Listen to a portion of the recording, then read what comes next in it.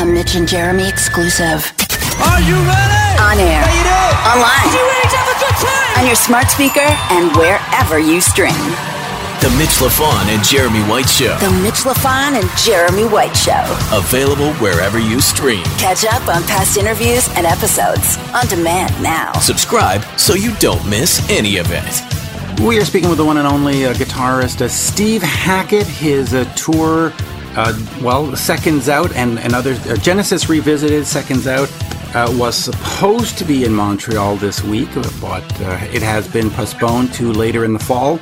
As we say here in Montreal, bonjour, Steve. Comment allez-vous? How are you? Very good. Bonjour to you too. À vous. Yes. It is going to be rescheduled. The Montreal show is now going to be on November the 29th. Yep.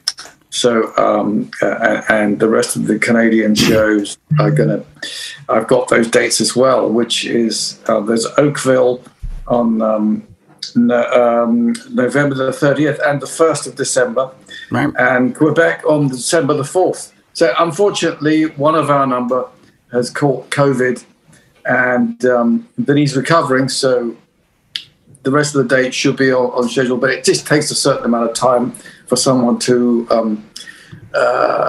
stop testing positive and test negative. It's symptomatic of the times that we live in for things to go this way. So, what can I tell you? You know, it's a crazy life, but it's wonderful playing shows again. We've managed to play a whole bunch, and we're looking forward to, fulfilling all these commitments. Sorry, It's been such a screw up for so many people who bought tickets. And, at one time it happens, and then everyone else has the pandemic, and then one of our number, the first one, it has to be said, since last fall, has managed to catch it, and he's a very vigilant guy, as it happens, Mr.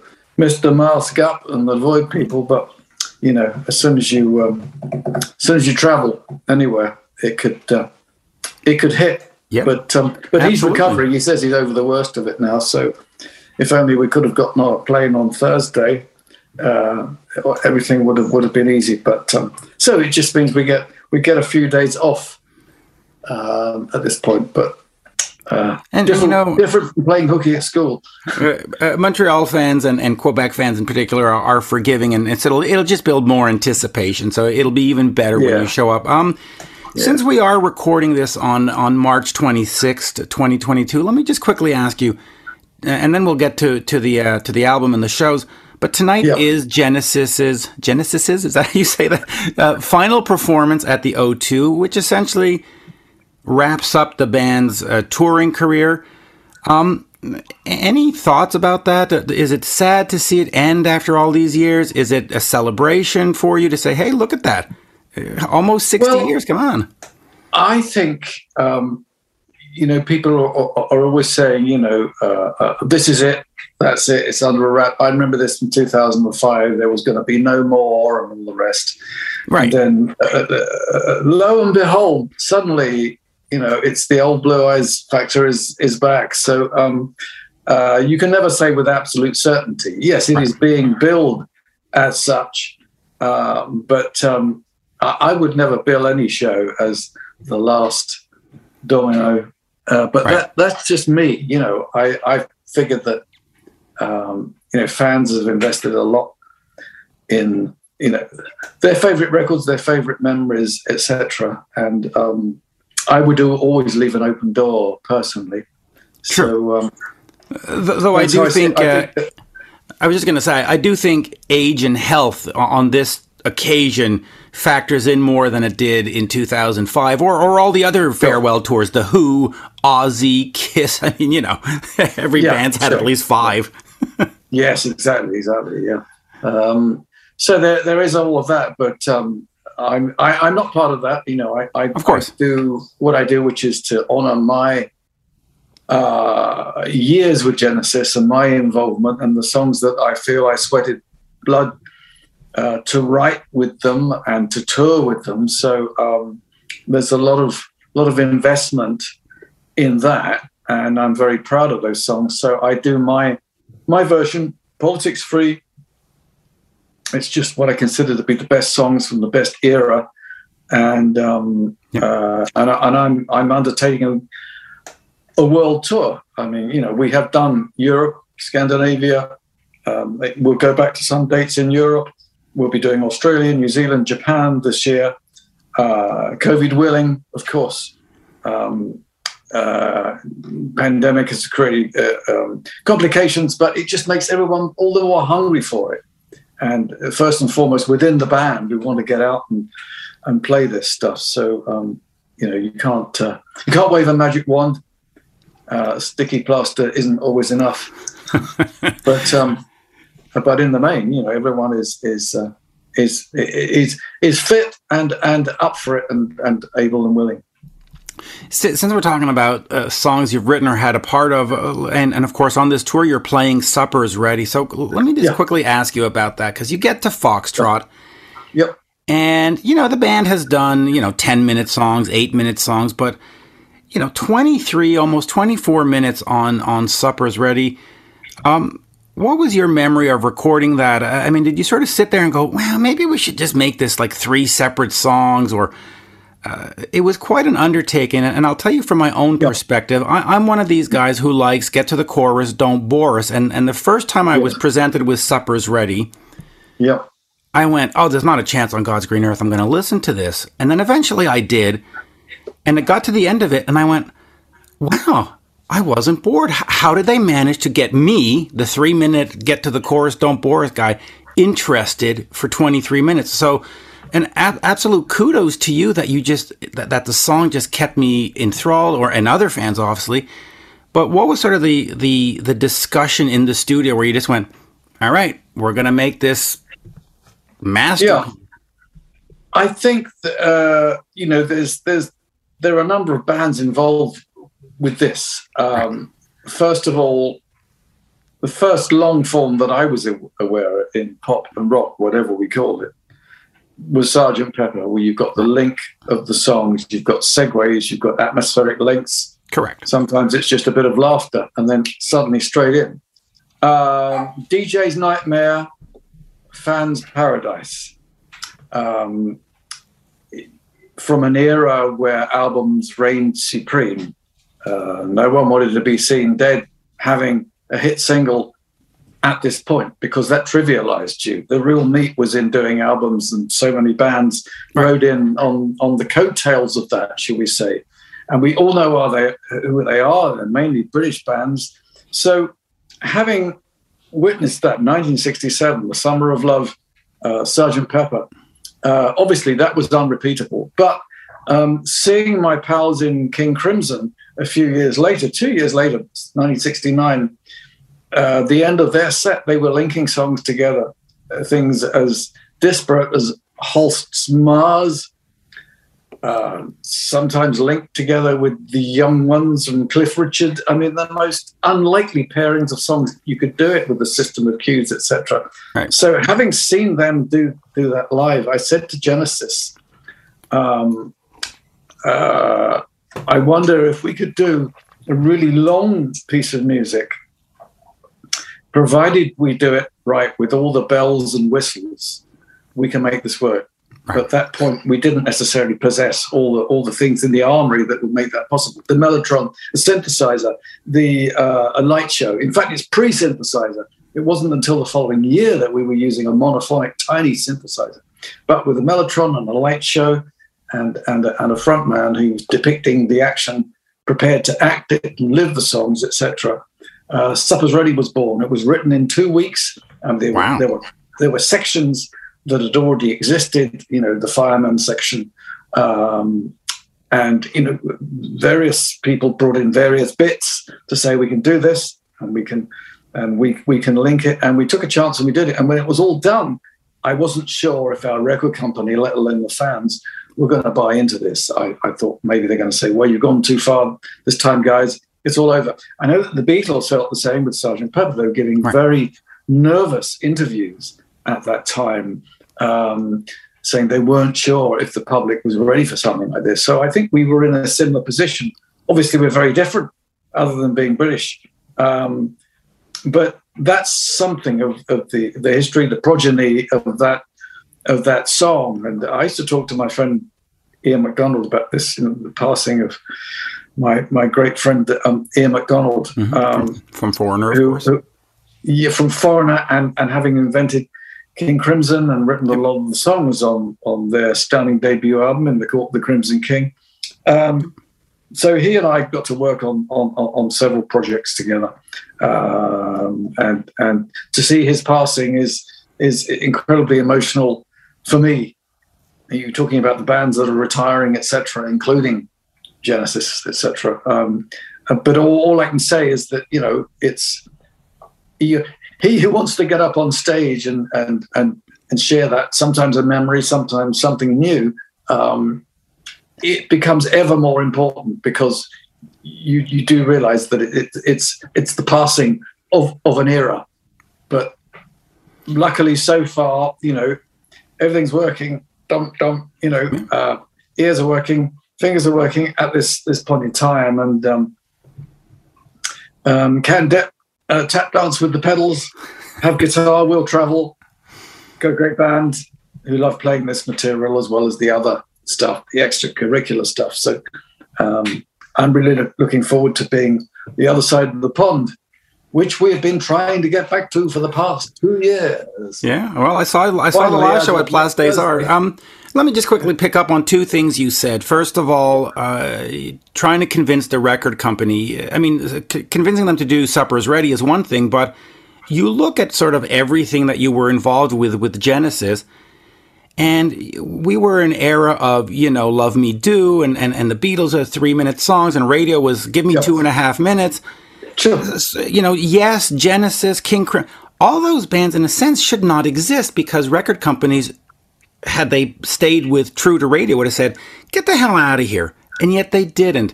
How did you convince the record company to put out Foxtrot, to put out Nursery Crime, and then support them and become popular? And even The Lamb Lies Down on Broadway. You go out on a tour and you play the whole album, and most fans hadn't heard it. It's remarkable the stuff you got away with, and yet it built this incredible band that we all love.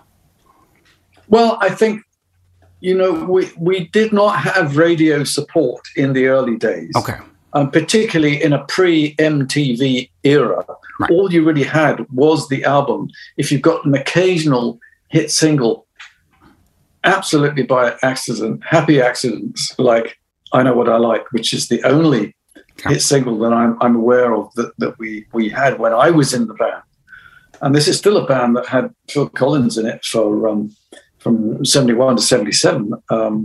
So in 73, we had that from Selling England by the Pound. So I'm trying to answer your question in a roundabout kind of way. The idea of the Beatles, I think, had given everyone permission to do that. Now, how far do you go back? The Shadows, an electric guitar band, it gives everyone permission to take up electric guitar. Without that, you're looking back to an era of Segovia meets Django Reinhardt, acoustic guitar stars. Suddenly the electric guitar has arrived on the planet, and it becomes very exciting in a pre-Jimi Hendrix era. Hendrix arrives, the goalposts have shifted once more. Yeah. So each time has its priority, and I think the process of discovery that fans had at that time when certain bands were born. The Beatles earned their spurs for years. They, were playing in the backwoods and what have you. In an era where most bands that were successful were instrumental bands. So, guitars tend to sound like Bonanza in those days. Then suddenly it all shifts. It's a time that cannot be repeated. The idea of it's a little bit like films and television. Television takes over from film. Film is in recession until Star Wars comes along. So epic length, comeback of cinema as we know it, comeback of Hollywood. I think that perhaps there was a parallel in music where suddenly people were not afraid to do the epic song, the tone poem, programmatic music, which classical music had, music that tells a story, all of that, allow that to happen. Wasn't limited to the small screen. We weren't limited suddenly to 3 or 4 minute singles. And let's not forget the era of the 60s that had, Dylan's Like a Rolling Stone and Richard Harris performing MacArthur Park. Suddenly, you've got the 7-minute song. And in a later era, there's Queen sticking out and saying, no, we're not going to put out an edited version of Bohemian Rhapsody. Brian May, who I worked with on a couple of projects, said, we made a decision that either going to put out the whole thing or nothing at all. So it's that element of risk. And I think that... Can you imagine a 3-minute radio edit of that song? I mean, oh my God. Yes, I know. Sorry, my thing here is slipping. I'm trying to... there we go. Whoa. It's perfect. A new iPad. And what I don't have with the new iPad is the thing to hold it up. It didn't come with a cover, so nothing holds it up. Let me ask you one thing here. You mentioned that guitar took a change when Jimi Hendrix came along, and of course we can't argue that it did. I would suggest that also it took a change when Michael Schenker came along, but it also took a change when you came along because, like it or not, and Van Halen fans like it or not, you did bring in the finger tapping, which was essential to your sound and to the sound of the band. I mean, talk to me a little bit about that and how that started. I mean, were you watching Jimmy, or were you watching somebody and saying, no, or were you just sort of sitting in the living room going, what if I do this? I was sitting in the bedroom of my parents' house, and I was trying to play a line that sounded something like Toccata and Fugue, J.S. Bach, stuff that was played on keyboard. So I got frustrated with the fretboard's limitations and decided to go at it in the same sort of way. So I'm doing a series of hammer-ons and pull-offs and also incorporating both hands. So suddenly I thought, if I can get this technique under control, I could be the fastest gun in the West, and you could play Debbie semiquavers, all the really fast stuff, at a fast rate of knots. And so it is, I have to say, it's a brilliant technique. And it's become the mainstay of many heavy metal shredders. And on the last album I decided to, reclaim that, or lay claim to the title originally, and I start off with a track which is called The Obliterati, on Surrender of Silence, that has just that. You're planting the flag on the ground of tapping. Right. Yeah. Who got to the moon first? That's it. Yeah. That's great. Let's get to the album Seconds Out. I mean, it is one of the greatest live albums ever recorded.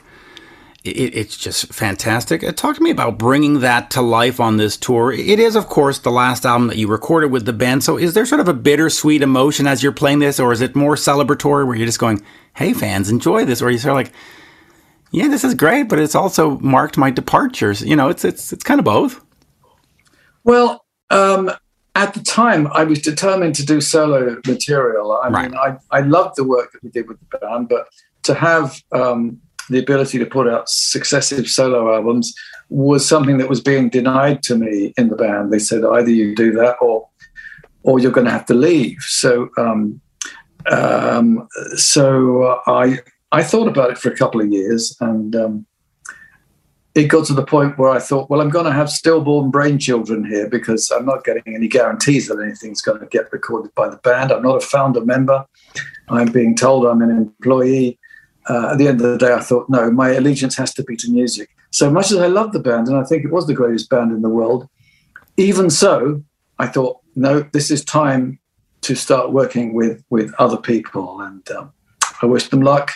And we went our separate ways. Having said that, it's not been about musical differences. It's the internal politics of the band that brings every band to either a different incarnation of that band or a complete halt. We're coming up to the same thing. If I were still a member of that band, which I'm not, as I say, I would never put a full stop on it and say, this is something that was.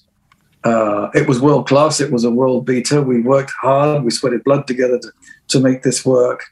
Why would you want to limit it and say, that's all, folks. It's the end of the show. Right. It's not cartoons. Why did you want to do solo material? Because the band at the time was on an upward trajectory. Why did you say, were you just not being fulfilled musically? Was it, I mean, why not just say, hey, I've got all these riffs. Let's turn it into the next album. No, that's what I did with Selling England by the Pound. If people like that, that's because I thought I won't come in with whole songs apart from After the Ordeal. I just came up with a series of riffs, and I thought that, you know, a riff is unarguable.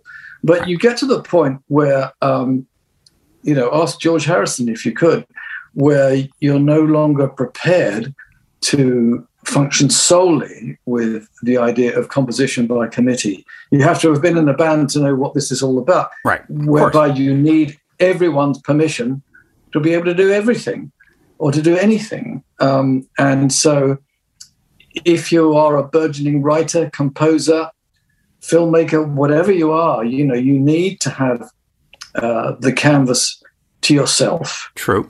And at the end of the day, you can always choose to write with people. I've written with people many times subsequently, and actually prefer writing in a team. But the truth is, you know, you've got to put your money where your mouth is and say, you know, if this is important to me, these songs, it's important that these songs get done. Otherwise, I wouldn't have done Spectral Mornings. I wouldn't have worked with Richie Havens, Randy Crawford, Steve Walsh of Kansas, and Phil Earhart. There's so many things with orchestras, a whole ton of things. That was really, really important to me, because I have to serve music, you know, rather than, you know, the ethos of a band that is getting smaller all the time. You know, a band like Genesis can start to hemorrhage members. You've got Peter Gabriel leaving, you've got me leaving, and then eventually Phil Collins leaves and then comes back, etc. But, you know, but as I say, you know, you need to be able to dance together, and you need the invitation to be able to get up there and say, yeah, we'll write this song together, we'll appear together live, and there's no bloody-mindedness on my part. It's just, I need freedom, that all-important word, autonomy. You need that. You do. That's not what you think about when you're first trying to get into a rock and roll band. You don't think about that. You think, you know, for me, it was like anyone who owns a Les Paul and a Marshall stack has already made it. And to some extent, once you've got the equipment, it's like you've got the rocket, you've got the launch pad, you're ready to head to the moon. That's it. Go plant the flag. Was there any thought of writing this material and writing your material and then not selling it off, but offering it to other artists and say, hey, these are my songs, but you, whoever, you know, Rolling Stones, go record this? Or could you not have done that? Okay. It's funny. I've seen a lot of really great interviews that Elton John has done, for instance. Yeah. And he said that, you know, he and Bernie thought that they were going to be songwriters for other people. And even to this day, he's still thrilled when someone goes out and does a cover of one of his tunes, of their tunes. Yeah. But even somebody who is as commercially acceptable and successful as Elton still says the same thing. Nobody was interested, and very few people are interested even today in doing it. Yeah. So let's Seconds Out. You're going to perform that. Any challenges in performing that? Is it sort of difficult for a band to do a song like Supper Is Ready? And just quickly talk to me about doing some of these songs, because you look at Carpet Crawlers, you look at I Know What I Like, The Lamb Lies Down. Genesis still plays them. These are all-time classics. Just quickly talk to me about playing those and giving them the proper treatment. Yeah, they are not easy songs to perform, particularly Supper Is Ready, of course, which goes through so many changes. So you have to have a band that can turn on a dime in the middle of, you know, a quiet, floaty passage, and then be able to come in whammo and hit people straight between the eyes. You know, the transition into Willow Farm, for instance. Not easy, but worth doing. That's the important thing. So we've recorded actually a show we did in Manchester in the fall last year, which sounds absolutely wonderful. I think it's the best live album I've ever been involved with. So a live album of a live album which cherry-picked across the whole of the 70s, really, to get the best of what Genesis was capable of that time. In that pre-MTV era, no compromise about length of songs. Anything you like, short as I Know What I Like, or as long as Supper's Ready, of course, both ends of the spectrum. Now, my only trouble is I have to do another interview, and I don't want to... I'll let you get to that. Just so we'll end on this then. The Steve Hackett Seconds Out live album comes out when then? It'll come out in the fall. It'll be a year after it was recorded. But by the time we're doing the British tour, which will be in September, and we'll be doing Foxtrot at that point, it will come out then. So our live Seconds Out will come out then. Good. I'll buy it, and I'll make sure to get it signed at the Place des Arts show. Oh, I'm sure we can manage that. Thank you, sir. Always a great pleasure. Great. Thank you, Mitch. Lovely talking to you. An all-new episode of The Mitch LaFon and Jeremy White Show. Tuesday at noon.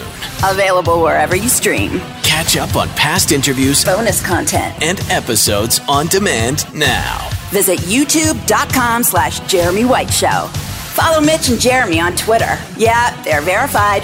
@Mitch LaFon and @Jeremy White MTL.